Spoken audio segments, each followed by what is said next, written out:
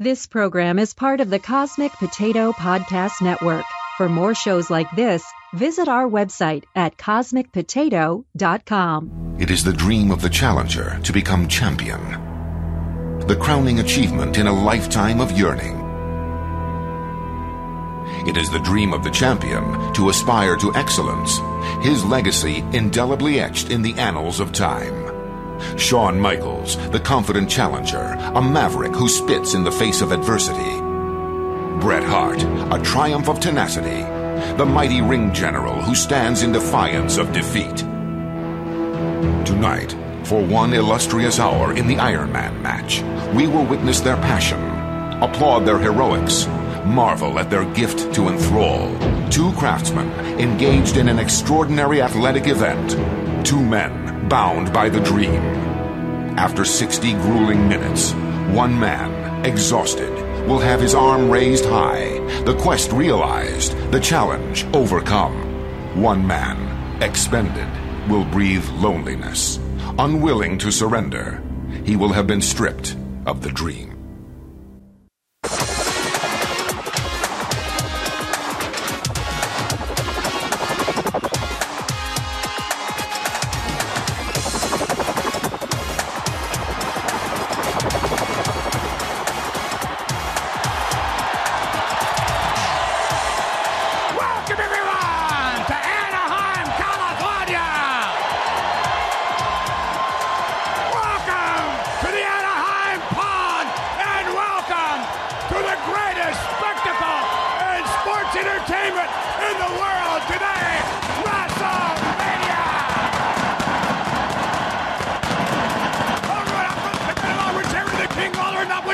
Championship match, the Iron Man match. What about Big Daddy Cool Diesel one-on-one with The Undertaker? Well, you know, McMahon, I don't want to cast a pall on the proceedings, but here in California, we're dangerously close to Forest Lawn, and I suggest that might be the final resting place of The Undertaker. And what about the Ultimate Warrior returning against Hunter Hearst Helmsley? What about the Hollywood Backlot Brawl? I can't wait for the Backlot Brawl, because, Hot Rod, when Goldust gets through with you, you'll never work in this town again. Hey everybody, welcome back to Review-O-Mania. We're back. Rob and Zach. Yo. WrestleMania 12 time. Yay. I would say things are a-changing for the World Wrestling Federation. It's a happening, yes, as Gino would say. Yes. Hulk Hogan's gone. Yay. New stars are being brought up. Yay. We still have Diesel. Yay. Oh, okay. I thought he was boring as shit here. But, I'm not sure if this is a network edit, but they didn't have they aren't doing the, America the Beautiful anymore. Yeah, you know, I don't know if it was a network edit or not. Part of me wants to say that it probably wasn't, because it was, you know, the mid-90s and everything was edgy. Yeah, true. But yeah, so WrestleMania 12 definitely feels like they finally got their shit together and finally figured out, like, storytelling and, like, you know, like, what I really liked was they actually had video packages and stuff recapping feuds, whereas before they didn't. Yeah, or if they did, they really were very... It felt like a more modern WWE pay-per-view because of that. Yes, very much so. So, where did WrestleMania 12 come from? Where did it emanate from? I don't remember. Neither do I. We're cutting that part out. Okay. So, WrestleMania 12. Let's get into it. We got a lot to cover. So were you watching at this time? All right, so 1996, I was 5 years old. Oh, wow. So, yes, I was watching, but honestly, like, do I remember a lot of this stuff? Not really so much. I remember certain people like Stone Cold and Bret Hart and Shawn Michaels, but individual matches and things like that, no. Yeah, I was 11 at the time, and I was not watching. I'd watched early on during like Jake the Snake and Big Boss Man, Hulk Hogan era, maybe early 90s, and then kind of fell out of it. So WrestleMania 12, this is the first time I've actually watched. I interestingly enough, I had watched this show on VHS from a friend of my mom's. I had gotten, interestingly enough, I forget the event from WCW where it was Stone Cold defending the U.S. title against, I think it was Hacksaw Jim Duggan, and he lost it super quick. I don't remember what the pay-per-view was. I think it was a Clash of Champions, if I'm not mistaken. I could be completely wrong, though. Yeah, I mean, it could have been a Clash, and that would have been taped off of television because that was just maybe on it wasn't. TBS. Maybe it wasn't Hacksaw either. I don't remember. But and then I remember getting WrestleMania 12, and I don't remember a lot of the matches. I only remember the Iron Man match. But I mean, this is the first time I've had to go back and watch it since I was maybe 13 or 14. And holy crap. Wow.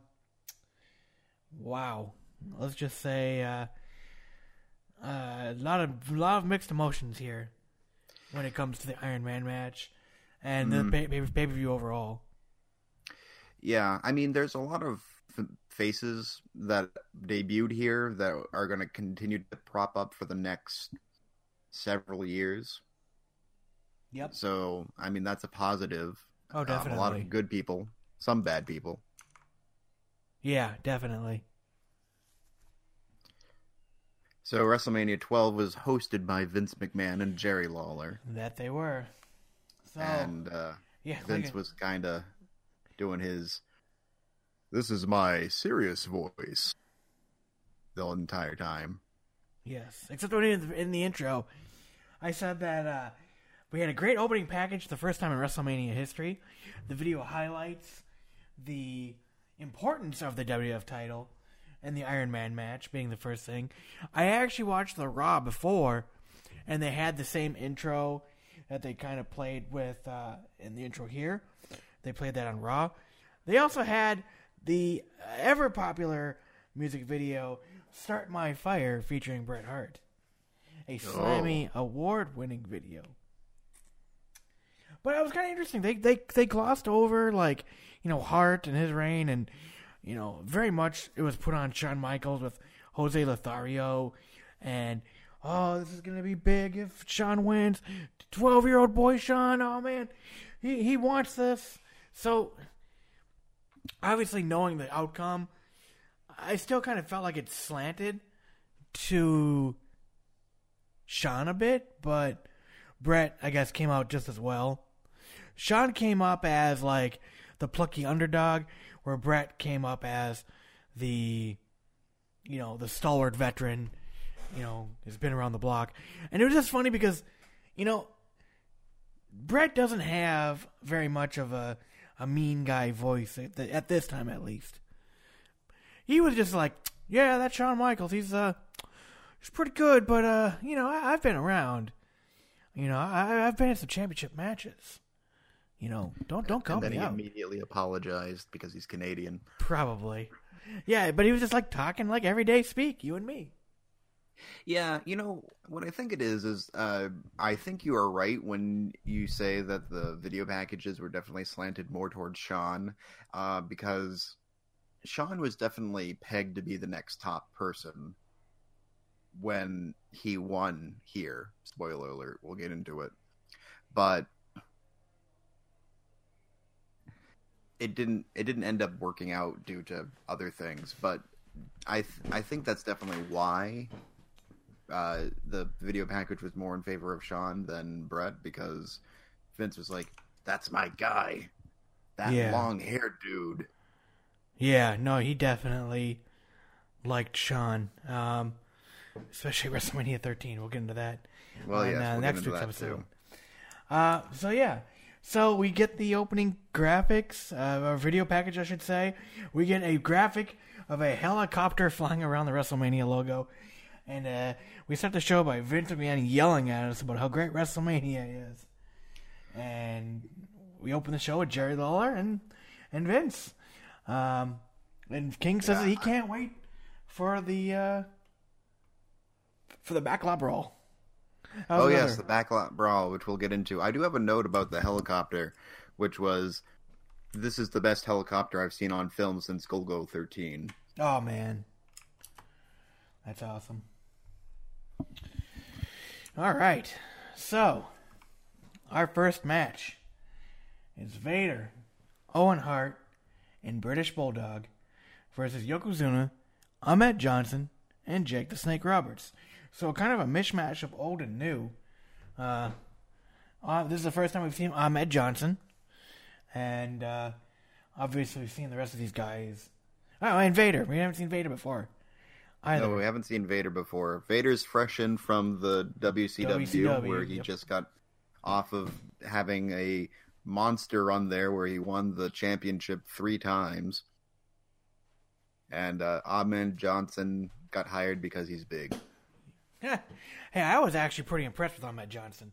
And he sucks. Interestingly enough, the next night on Raw, guess who debuts? Goldust.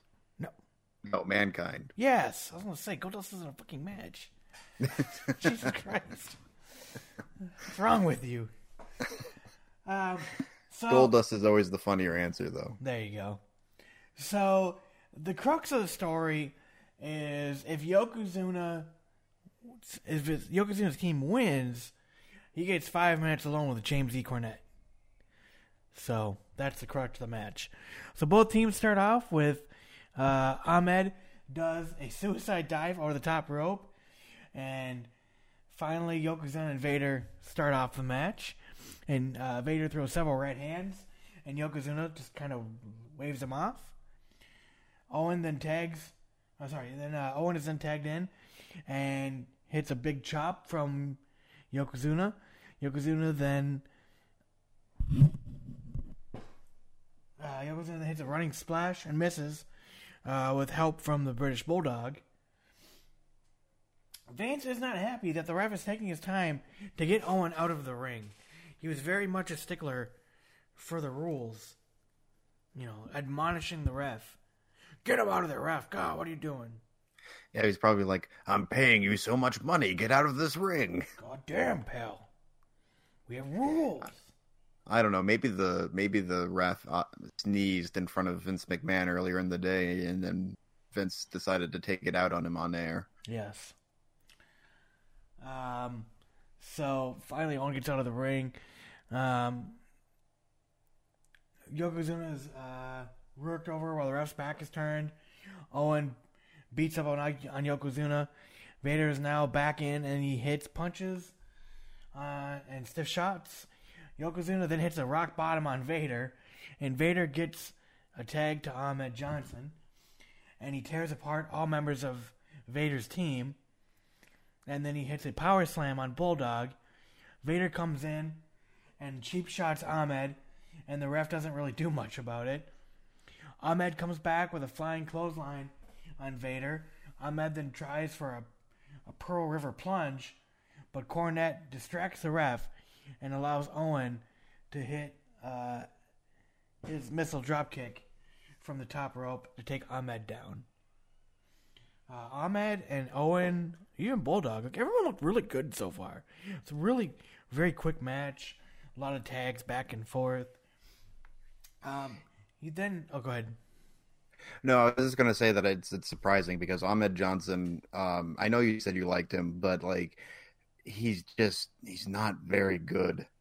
Oh, no, I agree. He's not a technician by any means, but I was really shocked at how fast he was moving around. He was doing freaking suicide dives and everything else. I was like, holy cow.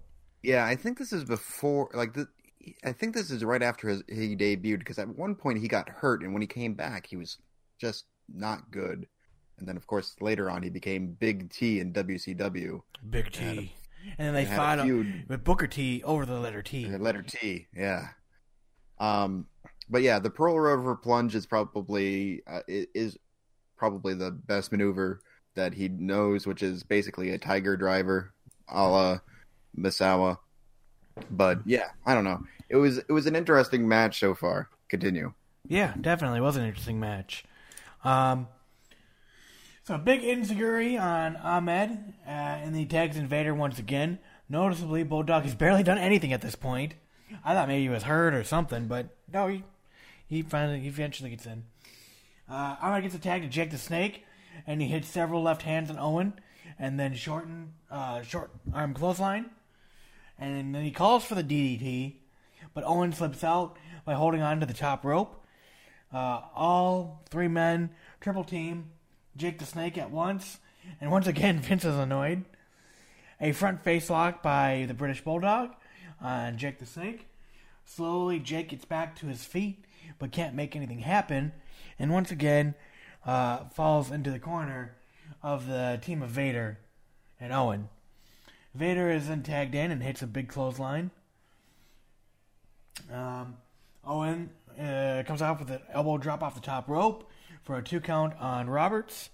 Owen Hart then does a stump puller, and Bulldog is tagged in and hits a running power slam, but Jake the Snake kicks out at 2.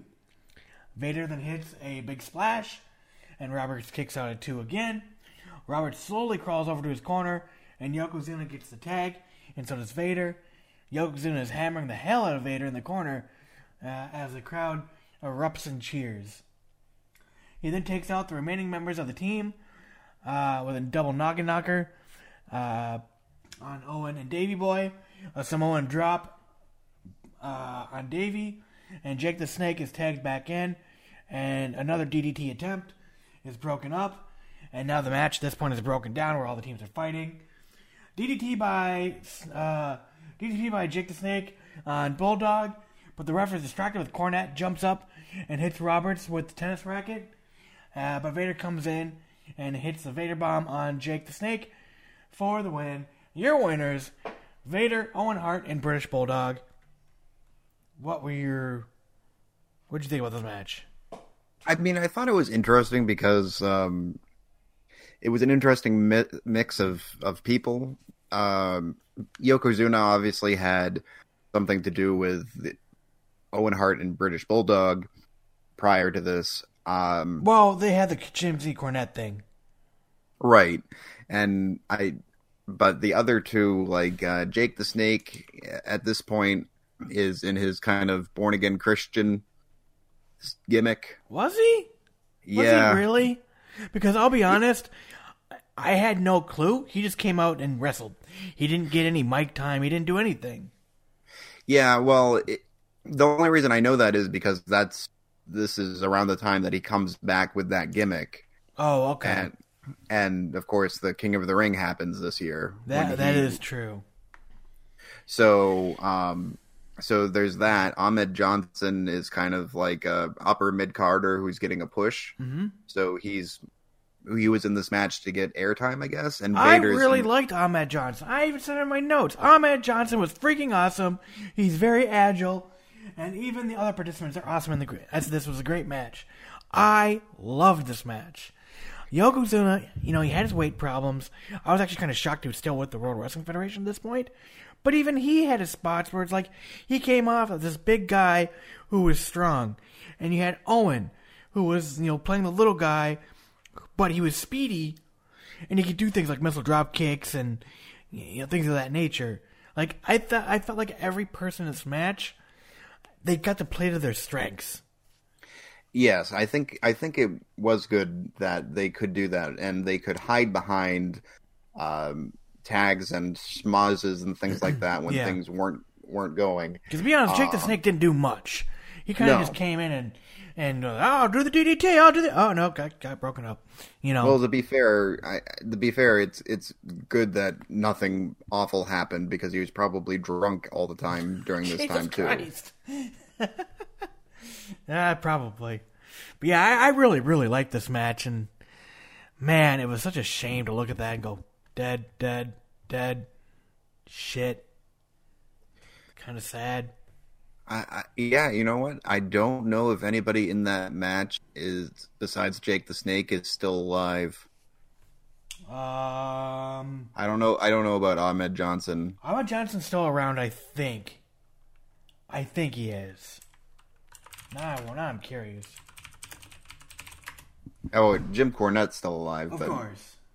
But, yeah, he's still around. Okay. He retired in 2003. Yeah, right after WCW closed. So that's good. Glad he's still around and kicking. So yeah, Ahmed Johnson's still around, and saying obviously James E. Cornette's still around. So yeah, I really like this match. This was a great match, and it was really fun. And I was really surprised to see that they didn't fulfill the 5-minute deal. Obviously, James E. Cornette would have died there. Because they would have sat on him. Yes, definitely. And he couldn't yell about Kenny Omega. Yes. So, interestingly enough, they play a video package about Roddy Piper, but it's narrated by a very, very young-sounding Michael Cole. Yeah, no, this is not the... I was like, is that Michael Cole? Yeah, it was Michael Cole. So, what's interesting, in the network release... And I don't know if they did this for the DVD. I don't know. I went and Googled because later on, King mentions the Huckster and the Nacho Man. Okay, guys, we need a new slogan for our wrestling show. How about uncut, uncensored, uncooked? No, we've already stolen that one. How about ripping off unbelievable? Like not believable. Yeah, like Ted's wrestling is not believable. Boys, this is no time to start telling the truth. We really need something original this time. How about this is where the good old boys play? Or even just the old boys play. Who you calling old, brother? What did I just tell you guys? This is no time to start telling the truth. Yes, Nacho Man. Let's lie. How about this is where the big boys play? Yeah. I like that. Yeah, it's just dishonest enough to work. But what if all our stars have to take a legitimate drug test for steroids? You don't have to worry about that, brother, because we're not in the WWF anymore. Yes, this is where the big boys play. The new WWF generation. There's nothing old or artificial here. They didn't play those, but I remember clearly watching that back then and seeing it. So I was like, I went and Googled, network edits for WrestleMania 13 and found, Todd Pettengill had originally did the voiceover for all the video packages, but they were redubbed by Michael Cole. That explains to me why he sounded so fucking bored. Because in the video, Michael Cole didn't have his upbeat personality. It was really like he was just reading a script. Oh man, Goldust and Roddy Piper have had their troubles with each other, and Goldust with his mind games. And I was like, gee, why does he sound so bored? This is WrestleMania. And then I figured, then I read that. I was like, oh, well, that makes sense. But yeah, it's interesting though that they even bothered to dub it over because they don't edit out Todd Pettengill. Yeah. I don't get it. I don't get it at all. Well, it's like they edited other weird stuff out too. I don't know. Anyway, that goes over the feud leading up to the Backlot Brawl, and then we go into the Backlot Brawl. Roddy Piper versus Goldust, and I gotta say, God, even I have my wife. So it's kind of funny. My wife actually sat down and watched WrestleMania 12 with me, and she goes, "This is so much more fun than the current version of WWE." I was like, "Why do you say that?" She's like, "It feels like it's less scripted." She's like, "I don't know what's going to happen, but now it seems like it's all formulaic." And I was like, "Oh my God." She barely watches wrestling with me, but she can tell how bad the product is today in 2018. Yeah, So, I made her watch the Raw before WrestleMania with me, and she was so creeped out, and I was creeped out too. There was a segment where Goldust talked to a mannequin version of Roddy Piper, and it was creepy. And then he finally smashed it. Yeah. I mean, okay, so to a certain degree, I agree with you that the segments on current day WWE are not so great because of the scripting, but I think the matches themselves are better. Oh, no, of course. But they're very formulaic. It's like, watch the Seth Rollins match. Not to get on a tangent here. Everything, he does the same things over and over and over again. And he got a bad reaction recently because of that. Yes. So, but yeah, to get back on topic here, Backlot Brawl. I know this is one of the highly, highly remembered, very, I don't know if you call it famous. I don't know. This is one of the things a lot of people seem to remember about WrestleMania 13. 12. Or 12, sorry, 12. Yeah, I mean, this is something that is really remembered. But to be perfectly honest, it does not age well. No, and we'll get into why that. So yes, Backlot Brawl, Rowdy Piper, who apparently is the president of the WWF at this time. Well, Jack Tunney got kicked out a while ago, and wait. So what was Gorilla Monsoon then? Gorilla Monsoon was the president. Wait, was that what Rowdy Piper was? Yeah, no, I think they made they made an announcement that Gino became the president then during WrestleMania. Okay, whatever. Anyway, a gold Cadillac speeds towards Rowdy Piper, but Goldust stops and then revs the engine. Piper, with a baseball bat, smashes the driver's side window and then the rear window also. He then chokes out Goldust with the bat, a trash can to the head of Goldust, and a small crowd cheers on Rowdy. Piper then grabs a fire hose, and sprays down Goldust, and making everything wet and slippery. After taking a beating for a while, Goldust hits a low blow on Piper, and then gets back behind the wheel of the car and drives away, crashing into the Ford Bronco that's like just next to him. I don't know if you're supposed to ram into it by accident, but he did. Piper then runs after the Cadillac, but it gives up, so then he runs to the Bronco and then drives off. Piper then, like I said, drives off, and then they cut. And that's it. That's a Backlot Brawl so far. We will come back to it. There was one point where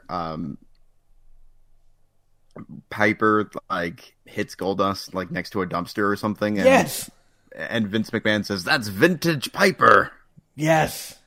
And I'm like, so that's where Michael Cole got it. No, I actually have that in my notes during the Undertaker match, I think. But yes, I have the exact same note of Vince McMahon uses vintage something. That's where Michael Cole got it. Maybe. Mm-hmm.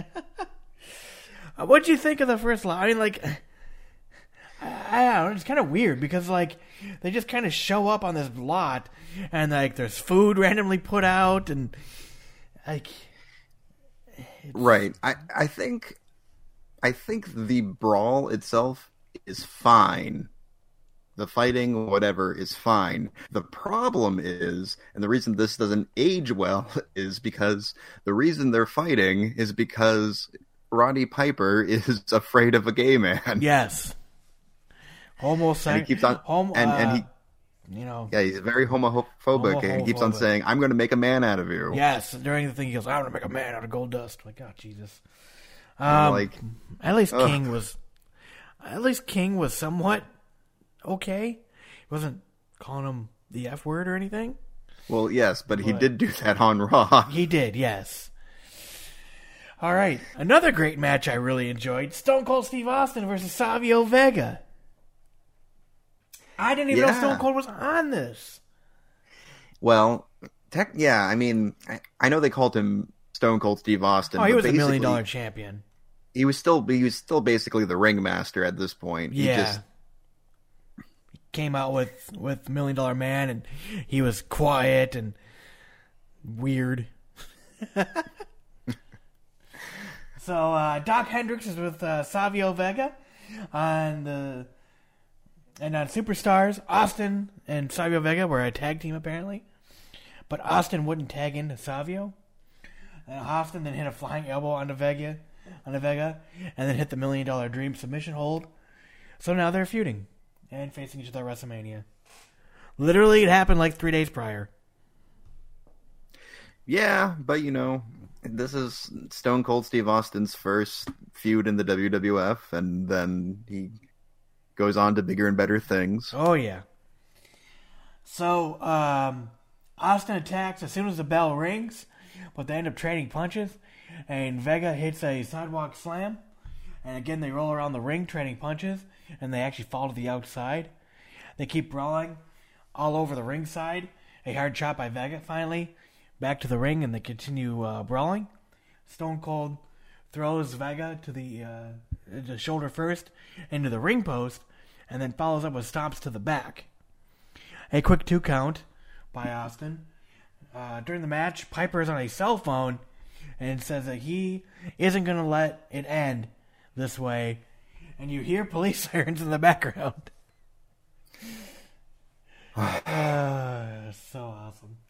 Once again, Hot Rod is back on a cell phone. Meanwhile, Austin hits a diving elbow drop to Vega from the top rope for a 2 count. Austin hits boots to the gut. Vega hits a driving cross body for a 2.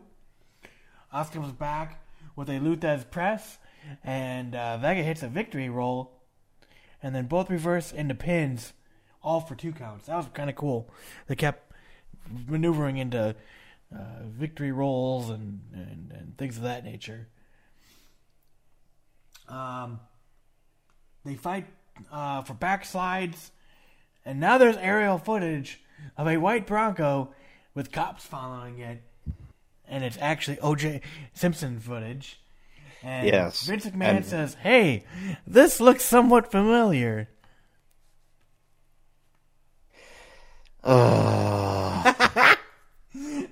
Even my wife was like, "Wait a minute."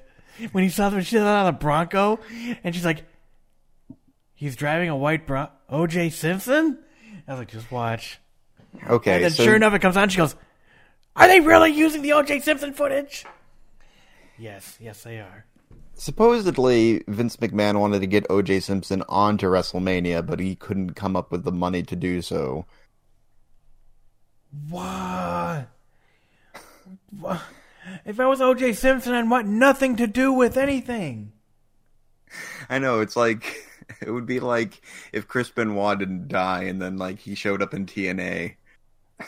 What's Chris Benoit doing in the Impact Zone? I know, right? It's like, what is going... Yeah, it's wait. Are you saying if Chris Benoit, like, still murdered his family but didn't kill himself, and he was found not guilty? Right, and then he just showed up somewhere else, it would be the exact same thing. Oh, God, I don't even want to think about that. That's awful. I don't want to think about it either, but that's awful. Yes, but I know. O.J. Simpson isn't a wrestler. What the fuck would O.J. Simpson do at wrestling? Hey, guys, this is the Backlot Brawl, featuring a white Bronco.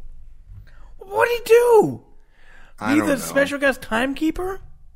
Probably. I don't know. Probably go up to somebody and say, "You got juiced." I don't know. You got juiced. Jesus Christ. Oh, okay. I'm going back to my notes now. Austin slowly climbs the second rope and then to the third rope and jumps off, but is caught to a boot to the chin. Both men are down, and the ref counts to 8, and both men get up. Well, they start trading punches once again.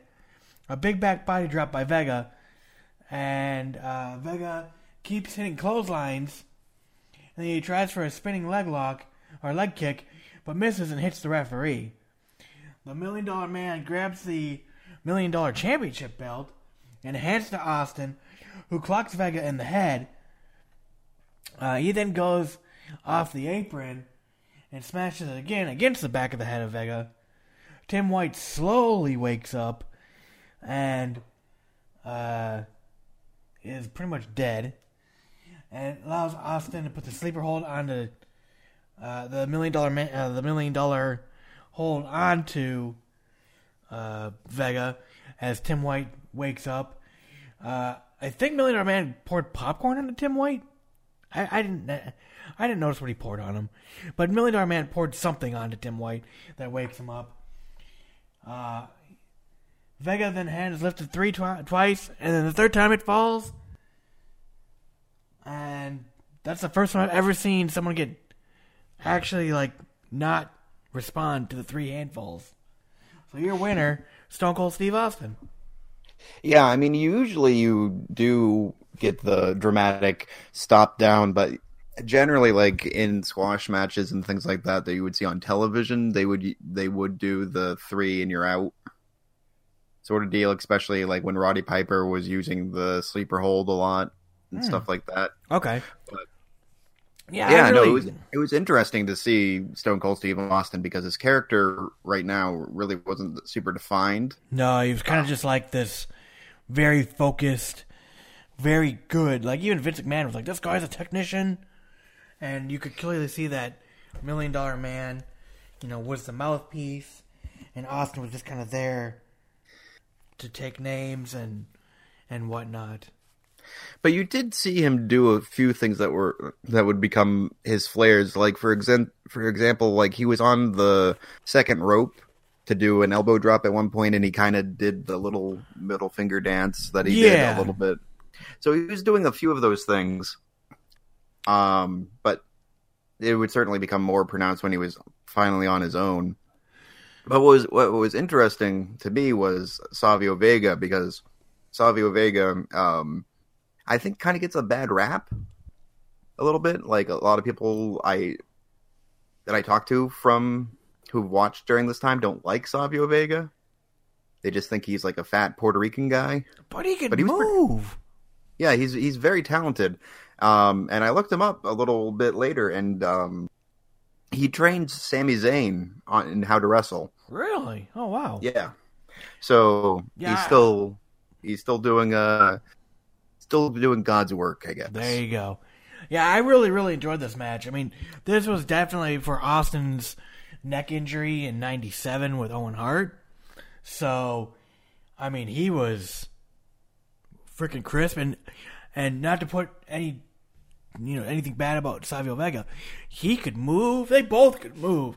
They both could work. I mean, they seem to have really good chemistry with each other. And I really, really enjoyed this the match. I really enjoyed the reversals into the multiple pinfall attempts.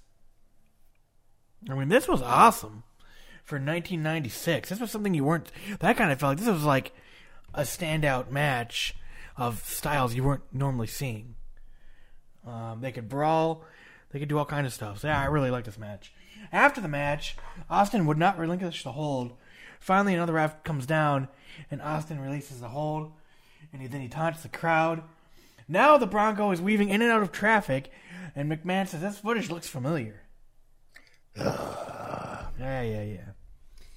Mr. Perfect, he is doing backstage commentary work.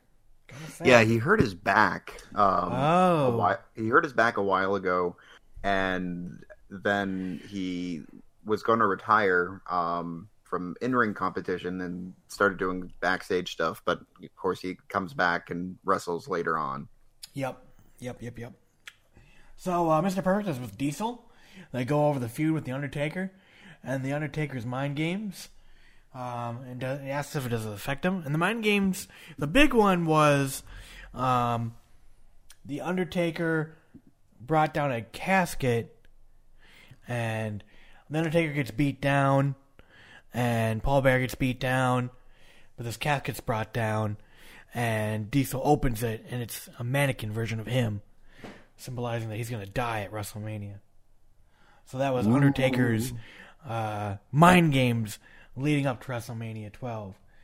So he says he's going to beat The Undertaker, and then he's going to go after Shawn. So, yay. Yay. There you go. Next up, man, Vince McMahon was fucking jazzed. Hunter Hearst Helmsley versus The Ultimate Warrior. The Ultimate Warrior remaking his debut. Holy shit. Vince McMahon, I think, came in his pants. He was so excited. He would not shut the fuck up. Well, and of course, he had to berate Jerry Lawler for lying to him. Yes. Because Jerry Lawler said that the Ultimate Warrior was bald and weighed 400 pounds. So, Jerry wants the woman who is with Triple H to join him, and he says that he needs his Congressional Medal back, and his Purple Heart, and all the other medals he has, so he can show them to her. I thought that was a pretty funny line. King says that the Ultimate Warrior is now up to 400 pounds, or so you heard from his sources, as you stated. Vince confirms that Triple H's valet is named Sable. Don't know who this woman is or who she's going to be. And his entrance takes about 2 minutes. So, having a long entrance, I wrote, was normal, even in 1996 for Triple H. Yes, but, it's a lot less wet back then. Yes. He didn't have to go through so many water bottles. Correct. He just had to bow a lot. Yeah, but the other thing is, it was interesting seeing Triple H like this because he's so much smaller. He is. He's like, maybe, I think they said his build weight was like 240. He'd probably be like legit like a 220 guy. Like, he's tall and he's built, lanky. but he's built, but he's not ripped. Yeah, he's not like super muscular. I have a special connection with Triple H because, like, all right, Triple H, I come from the great state of New Hampshire, and so Triple H is one of my favorite wrestlers because of that. He was Mr. New Hampshire 1991. Oh, wow. Yep, and there's a statue of Triple H in Manchester, New Hampshire. Really? Uh-huh. As Triple H or as in his bodybuilding days? As Triple H. Did it say terrorizing? No. No. And he owns a very, very, very big house about 10 miles away from where I currently live. Oh, wow. So, like, Triple H... You're like neighbors. Yeah, we're like neighbors, except, he's never around because he's too busy in Florida. But occasionally you can run into him at a local diner. Does he come in and he goes, it's all about the game. I want to order some eggs and maybe some steak. Yes, he's just like, lots of fries, extra gravy. I got 2 words for you. 10% tip. Yeah. Yeah, and he's really nice with all the fans and stuff like that. A really down to earth guy. That's good. Yeah. So, yeah, I don't have any cool stories like that. That's awesome. So, he comes out, Sable's out with him. Sable's really freaking young here. Holy cow. I didn't even recognize her at first, but I was like, that's gotta be Sable. And sure enough, it was. But, oh my god, she was young. Yeah, what's really interesting is that Sable debuts here, and then by the time next year, or by the time she starts wrestling, which is like within the next 2 years, she's aged like 10 years. Oh man, the road will do that to you. I guess. Ultimate Warrior comes down to the ring. Fireworks go off at the entrance in the shape of a warrior symbol. He shakes the ropes. Fireworks go off in the ring. More fireworks when he gets in the ring. Vince McMahon does a, I can't hear you yell over the crowd.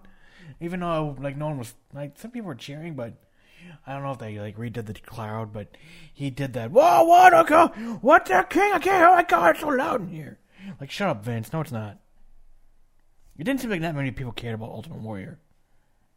I don't know. Well, yeah, I don't know. Like, the thing about Warrior is that he was supposed to be the next Hulk Hogan, and he really wasn't, but he kept trying to be. Well, it also doesn't help when you're a jackass to your employer and, file lawsuits and, all the other bullshit that he pulled.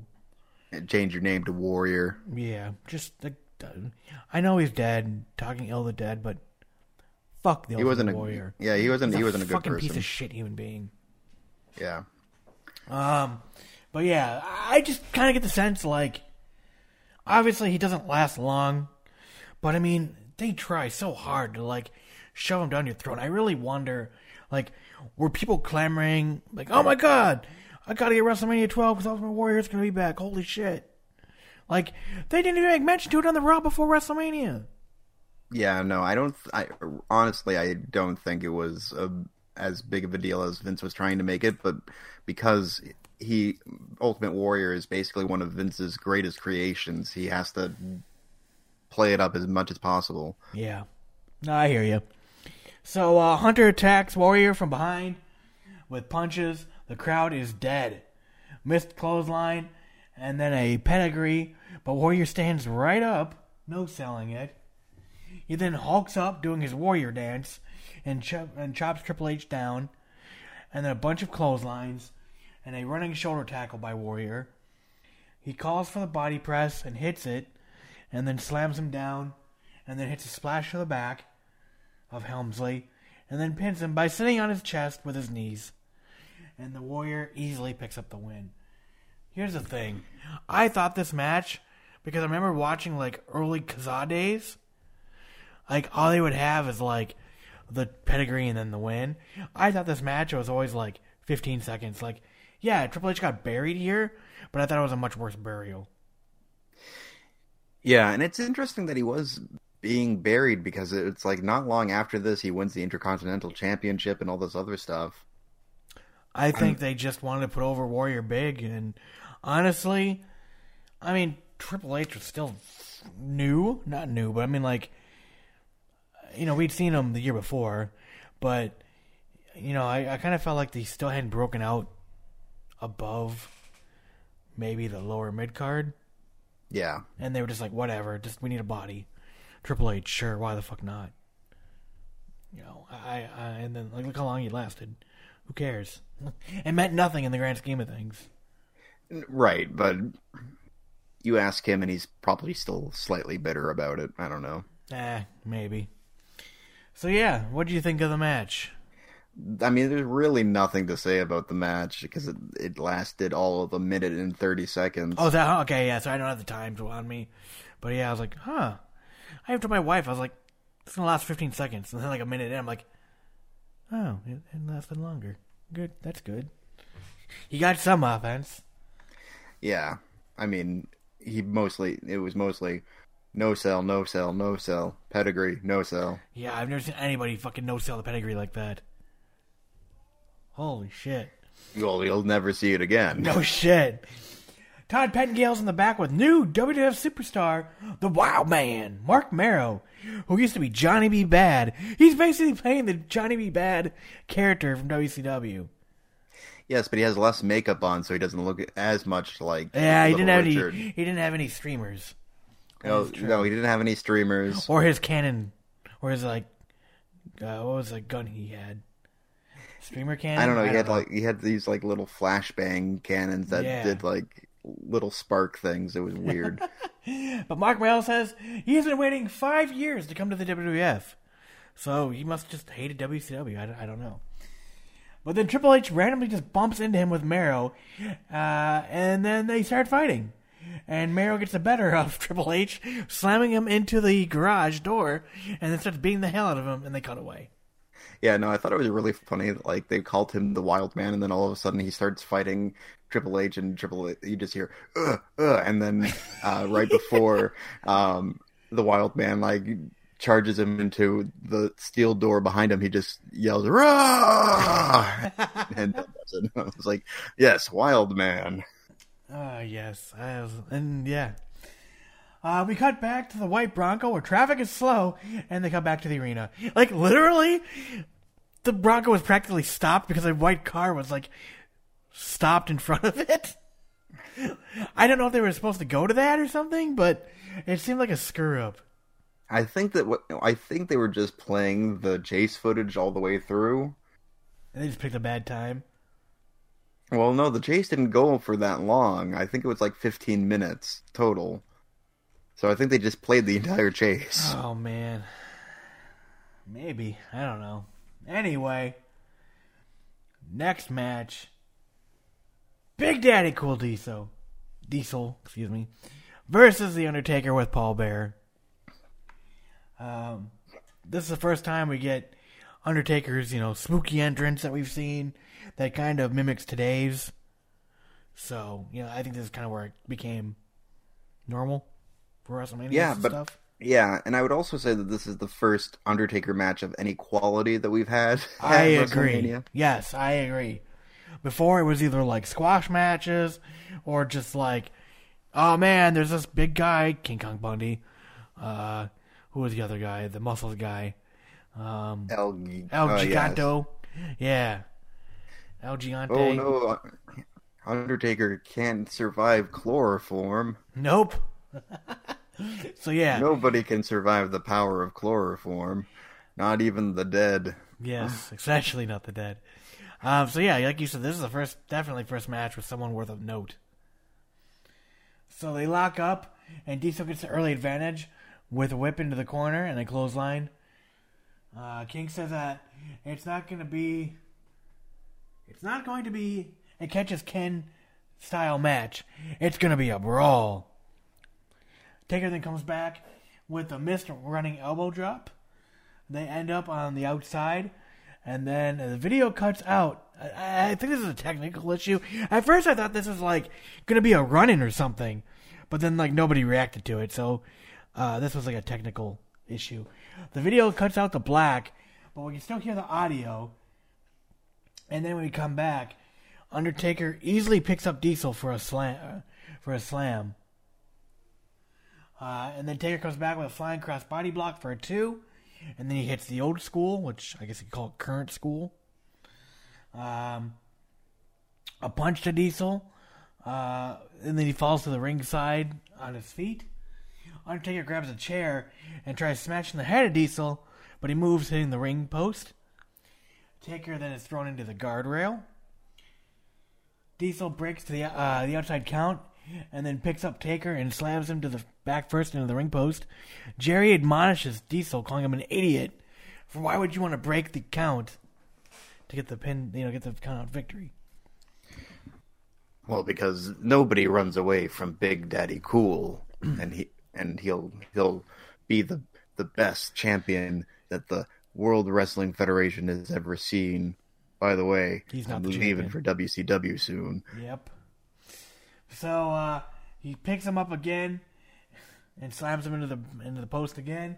Diesel is booed for posing in the ring while the Undertaker tries to get back in. A big boot by Diesel in the middle of the ring, and he calls for the jackknife. A rest in peace chant breaks out. The match is slow, and he just slowly beats the Undertaker with punches. Finally, a sidewalk slam and a pin attempt for a 2 by Diesel. Diesel continues the beatdown and then hits a snake eyes and then a running leg drop. With the Undertaker is thrown across the middle rope. Once again, he calls for the jackknife, but again doesn't hit it. Instead, knees to the gut in the corner, and then punches. The match is very slow at this point, and the crowd doesn't really care. Taker starts coming back with punches of his own, but they both hit big boots on each other, taking each other down. The ref starts to count. The Undertaker sits up at 8, breaking the count, and Diesel actually gets up first, and then slaps on a bear hug. So, this match started off really fast-paced and good, but then, Diesel started going back to his moves of, knees in the gut, in the corner, and just really, really slowing it down. Eventually, Taker gets out with an ear clap. Taker climbs the top rope and hits a flying clothesline. And he then slowly crawls over and tries for a pin and only gets a 2. Out of nowhere, Diesel hits a jackknife powerbomb, and then rather than pin him, he gloats and just stares at the Undertaker. It was really fucking weird. Mm. He then kicks him a few more times, and Undertaker sits up, and then starts beating him with punches, and then sits up for another jackknife powerbomb, and he hits a second one in the middle of the ring. And again, Diesel just fucking taunts. And he just stands around staring at the Undertaker. And then he finally covers him. But the Undertaker gets a hand around his throat. And then he goozles him. Taker gets back to his feet with the hand still on the throat. But Diesel comes back with a back suplex on Undertaker. Undertaker sits up. And so is standing back up as Diesel turns around and tries with punches. But Taker comes back with punches of his own. He misses a clothesline. Taker comes back with a flying somersault clothesline, and he goes him again. A choke slam, but Undertaker goes down with him, so he slowly gets back to his feet, and he kneels, and then he calls for the Tombstone Pile Driver. He scoops him up, hits his Tombstone Pile Driver in the middle of the ring, and covers him for the 3 count. This match sucked. I actually really like this match. I like the beginning, but then they lost the crowd, and then I don't understand why you hit your finishing move twice, and then you're just too cool for school. I'm not going to pin him. Why? Well, you're there to win a match. Yes, but see, the thing is that the whole point of Big Daddy Cool, or Big D as they started calling him, which I thought was kind of weird, is that he is so confident in himself that, yeah, I'll just hit another jackknife powerbomb. It doesn't matter. The Undertaker's not a threat to me. And that's what made him lose, is his overconfidence. Oh, no, yeah, they told the story good. I just thought it was fucking retarded. Well, I just thought it was so stupid that you hit your finishing move once. Okay, I can see I'm arrogant. I can do it again if I want. And then he does. I just thought it's so stupid. And then Undertaker easily wins. So, I don't know. I didn't like the match. What did you like about it? One of the things that I like in wrestling when it's done well is a big man match where you see these two larger than life people fight it out. And I got that for the most part. I agree that the match slowed down at points, but I think you also have to have those slow points, especially if you're Kevin Nash and you have a tendency to hurt yourself by walking. So that's true. No, I agree. They're big men. They're not going to have tons and tons of stamina. So, yeah. So, I think for the most part, this is like the best big man match that we've gotten at a WrestleMania. Certainly better than Hogan Andre. Certainly better than a lot of the other things. Yeah, but I feel Hogan Andre was better because it just felt bigger. It just felt better. The crowd was so into it that made it feel so much better. Yeah, I mean, crowd interaction is definitely a point that goes for things, and sure, we'll go with that. But at the same time, like, technically, I think that this was a more fun match for me to watch. Fair enough. I mean, I'm not going to tell you you're wrong. I mean, it's your opinion, but no, I hear you. I know it was nice to see, though, Undertaker actually face someone with substance. Yes. So. Because, yeah, I mean, most of the time he was fighting those old dudes from the 80s. And then, so, all right, here's Undertaker versus Jake the Snake. Goodbye, Jake the Snake. Here's Undertaker versus Snuka. Goodbye, Snuka. You know. Yep. Basically. Yep. No, I hear you. All right, so Todd Pettengill is watching the security monitors, trying to see when Goldust and Rowdy Piper will be arriving. Suddenly, they come flying into the arena, and Rowdy Piper sideswipes the gold Cadillac. Piper gets out and finds Marlena, but he's hurt trying to leave, so he kind of just waits for Rowdy Piper to find him.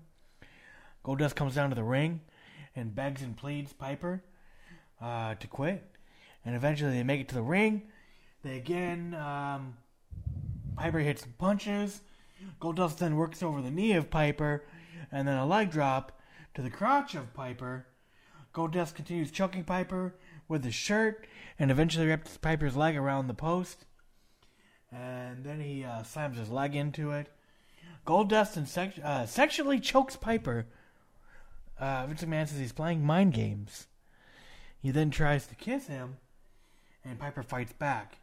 Goldust easily takes care of Piper. Goldust then goes to the top rope, but Piper shakes the rope, and Goldust falls, but still on the third rope. A headbutt by Goldust stops Piper, and then Goldust kisses Piper, but Piper gets angry and no-sells punches from Goldust. Piper attacks Goldust. Piper grabs his cock and then takes him down to the ring apron. It was weird. And then he hits the knee to the crotch of Goldust and then starts spanking him. He then strips Goldust, revealing that he is wearing a thong and a bra underneath his costume. This is weird. It ends with another knee to the crotch. Piper's music then plays, and Goldust and Marlena leave the ringside. This was awful. Yeah. I kept thinking to myself, why is it every fucking WrestleMania Roddy Piper has all the weird angles? Because Roddy Piper's a weird dude, or he was a weird dude. Hey, Dustin, I'm gonna grab your crotch and you're gonna jump around, and then I'm gonna spank you. I am going against everything I've been feared of. I'm gonna grab your manhood. I'm gonna do things to you because I'm angry. Damn it! Like he did everything he was like afraid to do. I don't know. Like the Goldust character, especially in its original form, was a definite form of gay panic. Like that's what it was designed for. And does not age. It does not age well. And it's like, and Piper comes off as like this terrible person who you wouldn't want to be around if he talked like the way he did. He's a racist from previous WrestleManias. He's a homophobe. Yeah. I mean, Jesus Christ, Roddy Piper. Roddy Piper is not coming off as a very nice person. No, he's not very progressive. I mean, by all accounts, he was actually a very nice guy, but his character wasn't. But this does not age well. I think this is also around the time that Dustin Rhodes wanted to get breast implants. I wouldn't doubt it. Yeah, what the Yeah, he asked Vince McMahon to give him $1 million so that he could get breast implants. $1 million? Yes. You would augment your body for... Would you augment your body for $1 million? Well, no. I mean, I have tattoos and things like that, but, like, that's not necessarily, like, a huge change to yourself. I wouldn't do anything that requires surgery. I wouldn't think I could not... Okay, so for $1 million, would you get a Mike Tyson tattoo? No. Do you have any wrestling tattoos? I don't. Oh. I don't have any wrestling tattoos. I have book tattoos. Book tattoo? Get out of here. Yeah. But if you said anime tattoos, I could say, okay, cool. No, I got a Harry Potter one, and I got a couple of other things. Oh, man. Well, there you go. We've learned something new about Zach. I have 0 tattoos. For the longest time, though, I've always said this for years, I'm just too nervous to get one done. I want to get a Homer Simpson angel tattoo on one arm, and a Homer Simpson on another. Mm. You know, good and evil. Yeah. Maybe someday. I'm too much of a wuss. 2 athletes, 2 men, 1 hour. For Shawn Michaels and Bret Hart, this is what it all comes down to. Throughout their World Wrestling Federation careers, both superstars have traveled down similar roads. Through heart, determination, and pure blood, sweat, and tears, both men have made it a point to simply be the best they can be. But now the question is, who is the best? Shawn Michaels, the 12-year-old boy from San Antonio, Texas, who had a dream of one day becoming the World Wrestling Federation champion, trained by the legendary Jose Lothario. The flamboyant and charismatic Shawn Michaels never stopped working to achieve his goal. Sweating his way through the ranks for over 7 years, through the good and the bad, Shawn Michaels continued to follow that dream. The dream that would eventually lead him to Anaheim, California, and WrestleMania 12. Bret Hart, the rugged technician, whose formal training came in a dungeon in Calgary, Alberta, Canada. Under the guidance of his father, Stu, Bret learned how to methodically and technically wear an opponent down to the breaking point.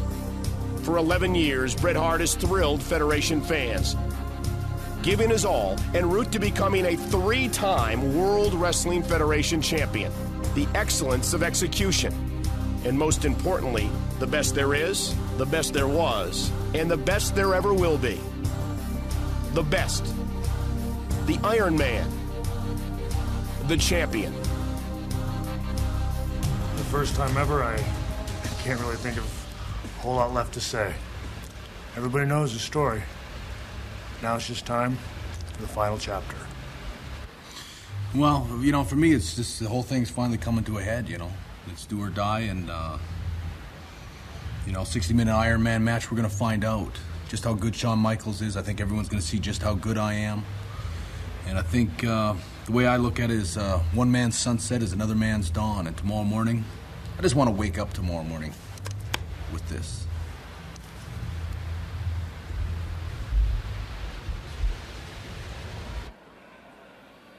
Ladies and gentlemen, at this time, allow me to introduce a man who I can happily say now is officially the president of the World Wrestling Federation, Gorilla Monsoon. There he is, the Hall of Famer, Gorilla Monsoon. Back in action. You can bet he was watching the match with Vader earlier on. Ladies and gentlemen, this contest is the special Iron Man match for the World Wrestling Federation Championship. So, another video package plays for the Iron Man match. Gorilla Monsoon is now president again, which I thought Roddy Piper was, like I said. Fink announces the Iron Man match. They go over the rules. Basically, the winner is decided with the most pinfalls or submissions. You must break your hold on the count of 4 and be DQ'd on 5. You can be DQ'd, which will then give the other person a win. And there's countouts. So yeah, you can win by countout, submission, or pinfall. Normal match, just, yeah. So, WWF Championship match. The Hitman Bret Hart champion versus challenger Shawn Michaels. Shawn Michaels comes down with Jose Lothario, and they play up the fact that he's been training and blah, blah, blah. 12-year boyhood history. Do you have anything to say before I get into the match? No. Okay. So I will tell you that I take a little bit of notes until the end. Because I'll get into why. Vince loses his shit when Shawn Michaels ziplines down from the ceiling. Bret gets a normal entrance with some fireworks. The ref goes over the rules. Most falls in 60 minutes will be the new WWF champion. Pinfall, submission, countout, or DQ. The bell rings, and both men lock up. Bret Hart backs Shawn into the corner. A sit out and some amateur wrestling by Shawn and Bret to start early. A long side headlock by Bret as Shawn tries to break it and they can't. They continue to exchange front face locks and arm ringers. The first 11 minutes, they continue to trade submissions. Michael skins the cat and attacks Hart with his back turned. Michaels then is whipped in a knee to the gut of HBK, and then a headbutt to the abdomen by Hart. Hart goes for a rear chin lock, and we're 12 minutes into the match. Shawn is knocked out of the ring accidentally, and he super kicks the timekeeper, trying to hit Bret Hart. Did you see who the timekeeper was? I didn't. It was Tony Chimmel. Oh, man. Superstar. Yes, he took it like a beast. They both roll back into the ring. Hart slaps on another rear chin lock. Michaels breaks the hold eventually and tries to whip, but it's reversed to a short arm clothesline, and Hart once again applies the reverse chin lock on HBK. Michaels with a drop kick and then an arm drag into an arm bar. During the hold, several pin attempts occur because Hart's shoulders are on the mat. Hart eventually rolls out and tries for a whip, but Michaels reverses it with a knee to the gut and whips Hart's shoulder first into the ring post. He then slams the arm around the ring post for good measure. Michaels hits a delayed shoulder breaker and then climbs onto the second rope and hits a double axe handle smash to the head. both King and Vince say that the first decision is going to happen soon. Michaels continues to work the shoulder and runs the shoulder into the top turnbuckle. A shoulder breaker again by Michaels, and then hits a down knees to the shoulder, and then another arm bar by Michaels. Hart breaks the hold by dropping Michaels across the middle rope, and then slingshots him into the top turnbuckle for a 2. Michaels slams Hart's head into the turnbuckle several times, but Hart hits boot to the gut, and Michaels is draped across the top rope, and another cover for a 2 by Hart. A running bulldog by Hart, and then climbs to the top rope, but Michaels has caught him, and Hart fights off the knee to the back of Hart, who ends up knocking down Earl Hebner. A power slam by Hart, and a kick out at 2. They didn't play up really like the referee was dead. They just kind of knocked him down. He was like, "Oh, okay, that happened." They went on. I think that's because he wasn't supposed to fall down. I think Earl Hebner was in the way. Probably. Hart then hits a pile driver for a super close near fall, but Michaels kicks out. Hart then goes to the top rope, but is pulled down by Michaels, and he hits a hurricanrana and then punches. Michaels calls for the sweet chin music and tries it, but Hart hooks the ropes with his arms. Michaels tries again for the sweet chin music, but Hart rolls to the floor. Michaels hits a flying crossbody to the ringside, hitting Hart. Michaels and his back body drop to the outside by Brett. Hart then stops the count to ram Michaels back first into the ring. Hart then drives his elbow for the second rope to the back of Michaels, and then back breaker and a leg drop for good measure. Hart continues to work the back and kicks the lower back. A top rope reverse suplex from the top rope. After Michaels being whipped into the rope, Hart goes for a cover, and Shawn kicks out at 2. Hart then applies a camel clutch.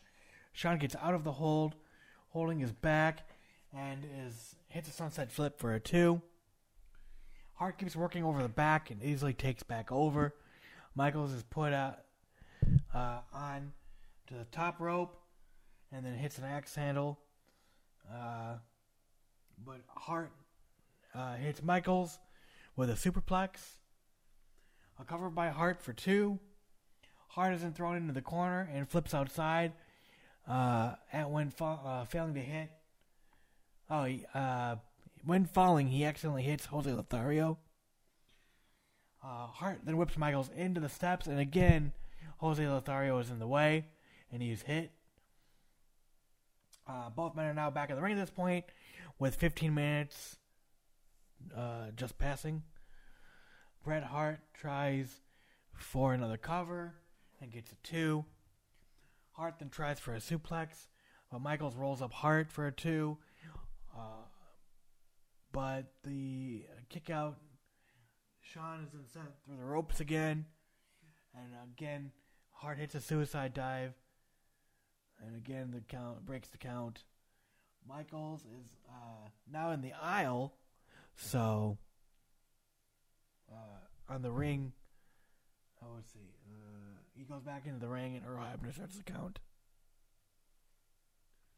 Shawn slowly starts to crawl to the ring, and finally gets in at 9. He gets to the apron. Hart tries to suplex him in, but he tries a suplex, but he hits a bridging German suplex and only gets a 2. But this time we're at 11:15 left in the match. Hart puts Michaels on the top rope, and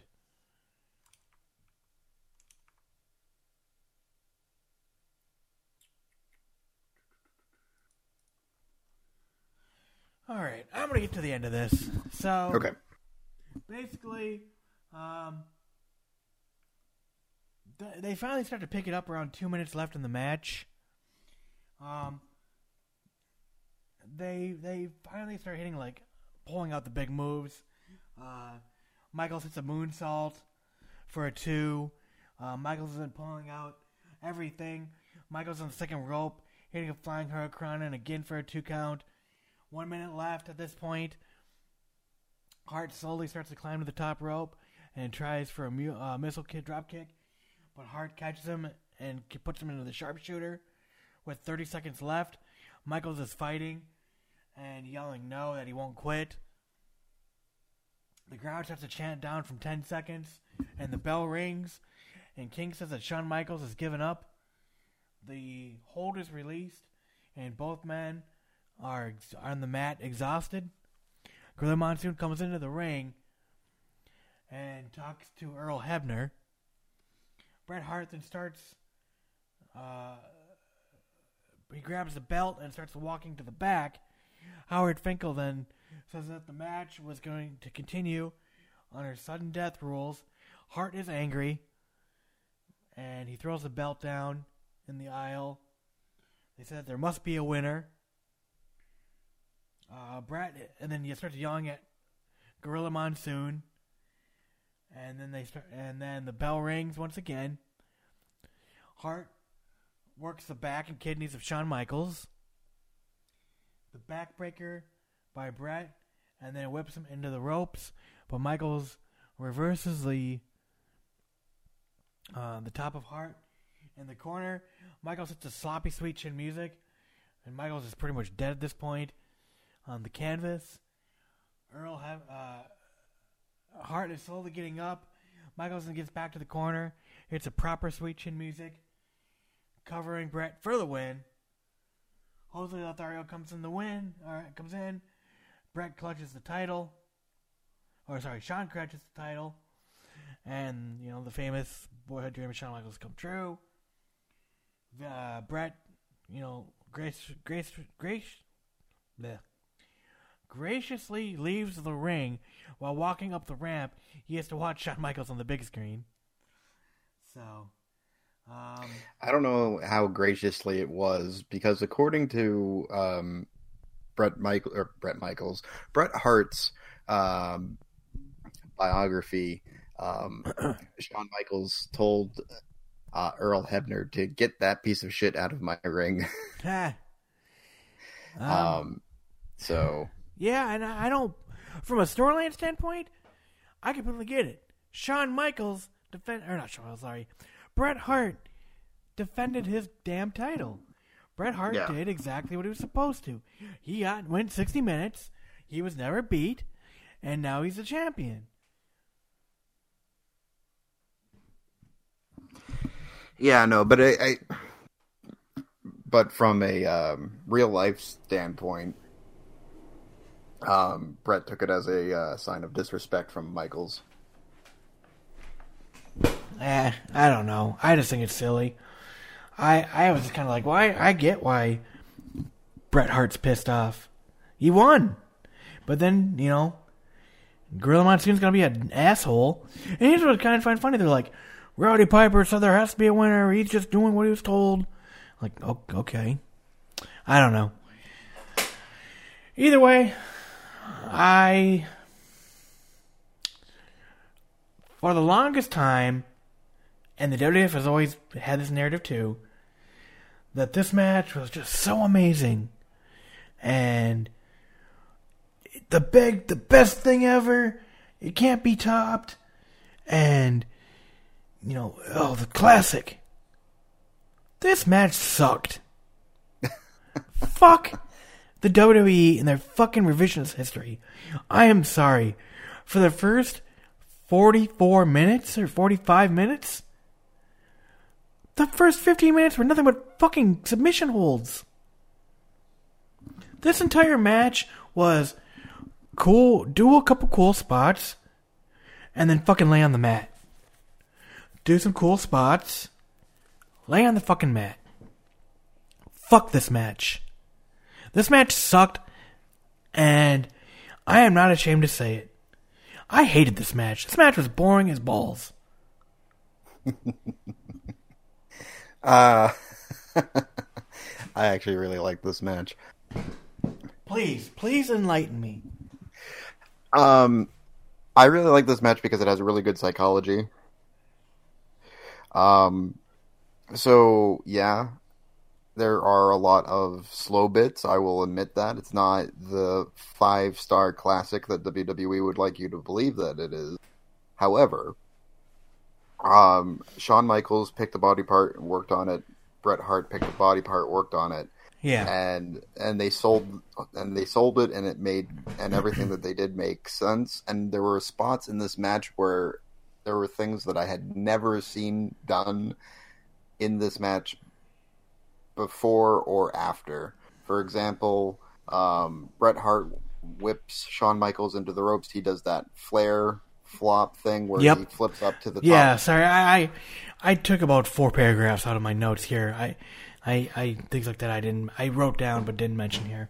Yeah, but he did that flip up to the top ropes to sit there, and Bret Hart comes right behind him and does that back splash, yeah. Yeah, like there were some really, really cool spots that you won't see in any other match, really. Do I think that it is the best match that has ever been produced by the WWF? No. Personally, when I watch an Iron Man match, I'm more of a fan of the other way of doing an Iron Man match, which is do as many pinfalls as possible. Because if you do as many pinfalls as possible, you're doing your rest spots while you're laying on the mat, pinning or being pinned. Yeah, and don't get me wrong, I get the story. I do. My biggest thing was just I didn't realize how much rest holds there were. I didn't call them rest holds, just submission holds. It was 3 minutes of a fucking arm wringer. Yeah, I agree with you. They did a good job at, I'm wearing down the knee, I'm wearing down the back. But then they'd be like, I'm going to do a moonsault. I'm going to do a fucking German suplex. Like, they easily transition from stuff that, you're using your hurt body part. And then they was like, I felt like there wasn't enough drama. Like, okay, yes, we saw Bret Hart work over the knee of Shawn Michaels, or the back. Oh, let's use the back. And Shawn would get up holding his back and hobbling around, but then he'd come back and be like, I'm going to do this other move.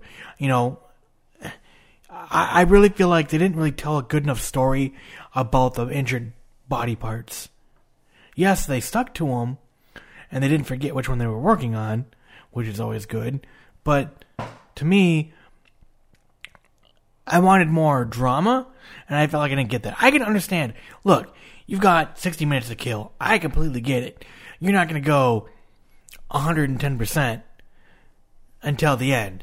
And even then, you're dead tired anyway. Those lights are hot. 100% get it. But this match, my entire time watching the WWF growing up, this match was the pinnacle. This match was so highly regarded. Instant classic, 5-star. Oh my god. This match was never done before. And oh my god, these two are just brilliant. And then I went back and watched it critically. And I had to take notes. And I had to pay attention. And I realized, I hate this match. This match sucks. It was fun for the last 2 or 3 minutes when they finally started doing things. And I thought, the little bits they did, those little sparks of, hey, let's do something other than a submission hold were good. But in the end, I was just like, Jesus Christ. And then you get the stupid payoff of, sudden death. Oh, switching music, done, dead. Well, I mean, okay, but they had to do a quick overtime if they were going to do the match that they did. Oh, no, I agree.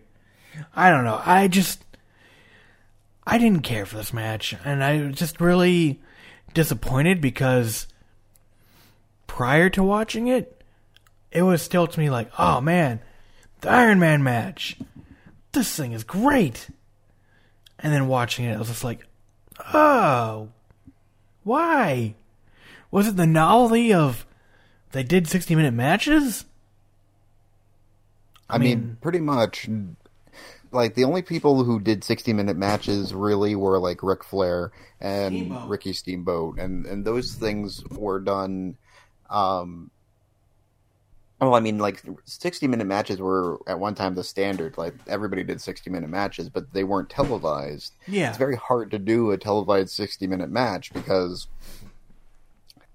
you'll get people like you who don't like it because it gets very, very slow at points. I'm not knocking you. I'm just No. I'm just I saying. completely get it. I mean, I'll be honest. So- I like the cruiserweights. I like the fast matches.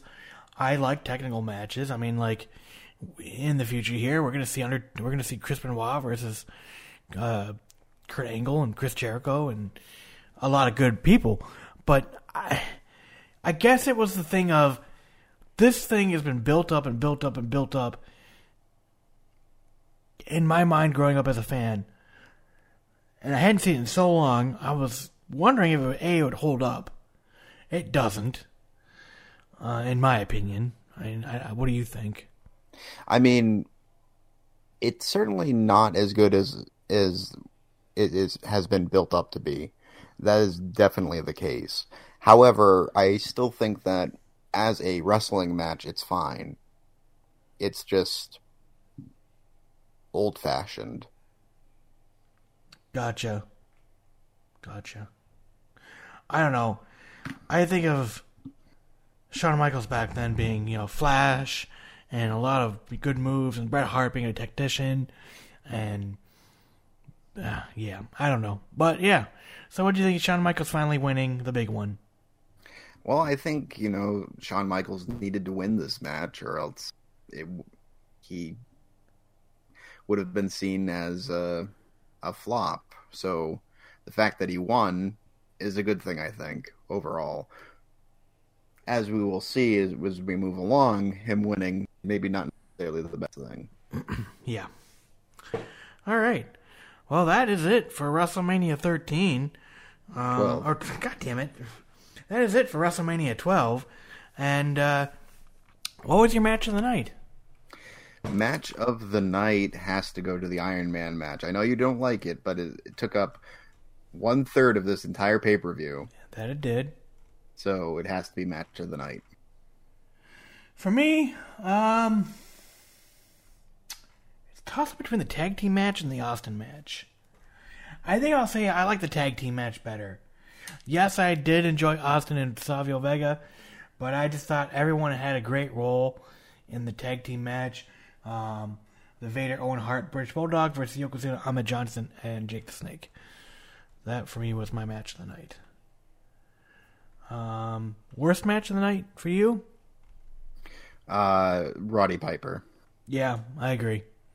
It isn't that good. All right, are you ready to find out what Dave Meltzer thought? What did the Wrestling Observer Dave Meltzer have to say? All right, tag team match. Got 2.5 stars. I think that's perfectly fair. Piper versus Goldust got nothing. Literally, it says not acceptable. Good. Steve Austin versus Savio Vega, a 2. Okay. Ultimate Warrior versus Hunter Hearst Helmsley. Oh no, there you go. That was the worst match. Triple H versus Ultimate Warrior. I completely forgot about that match. Yeah, that match sucked. Got a dud. I would have given it negative stars, but okay. I agree. I would at least give it a -1. Diesel versus The Undertaker got 2 1/4. Okay. And then Bret Hart versus Shawn Michaels got 4 1/4 stars. I kind of expected that. Well, I mean, I would be very interested to go back in the archives for, like, Usenet or something. I would love to know what the consensus was. I mean, I have access to the Wrestling Observer newsletter archive, but to me that feels kind of not fair to do. Yeah, I want man on the street, fan on the street reactions. Now, they did say that this was, for the Slammies at least, this was match of the year. Yeah, but the Slammies are a bunch of crap. No, I agree. So, all right. WrestleMania 12 is in the books there, Zach. What was your final verdict on WrestleMania 12? I'm going to give it a 6. All right. Well, we'll give it a 5.5. All right. It's a good show. Cut to the last 15 minutes of the Iron Man match, and you're good. I think you could watch the entire Iron Man match, and you'll be good. Okay, fair enough. Either way, I really like the show much better than WrestleMania 11. Yes. Diesel No still celebrities. is not wowing me. Oh, yeah. I didn't even realize that. You are correct. Finally.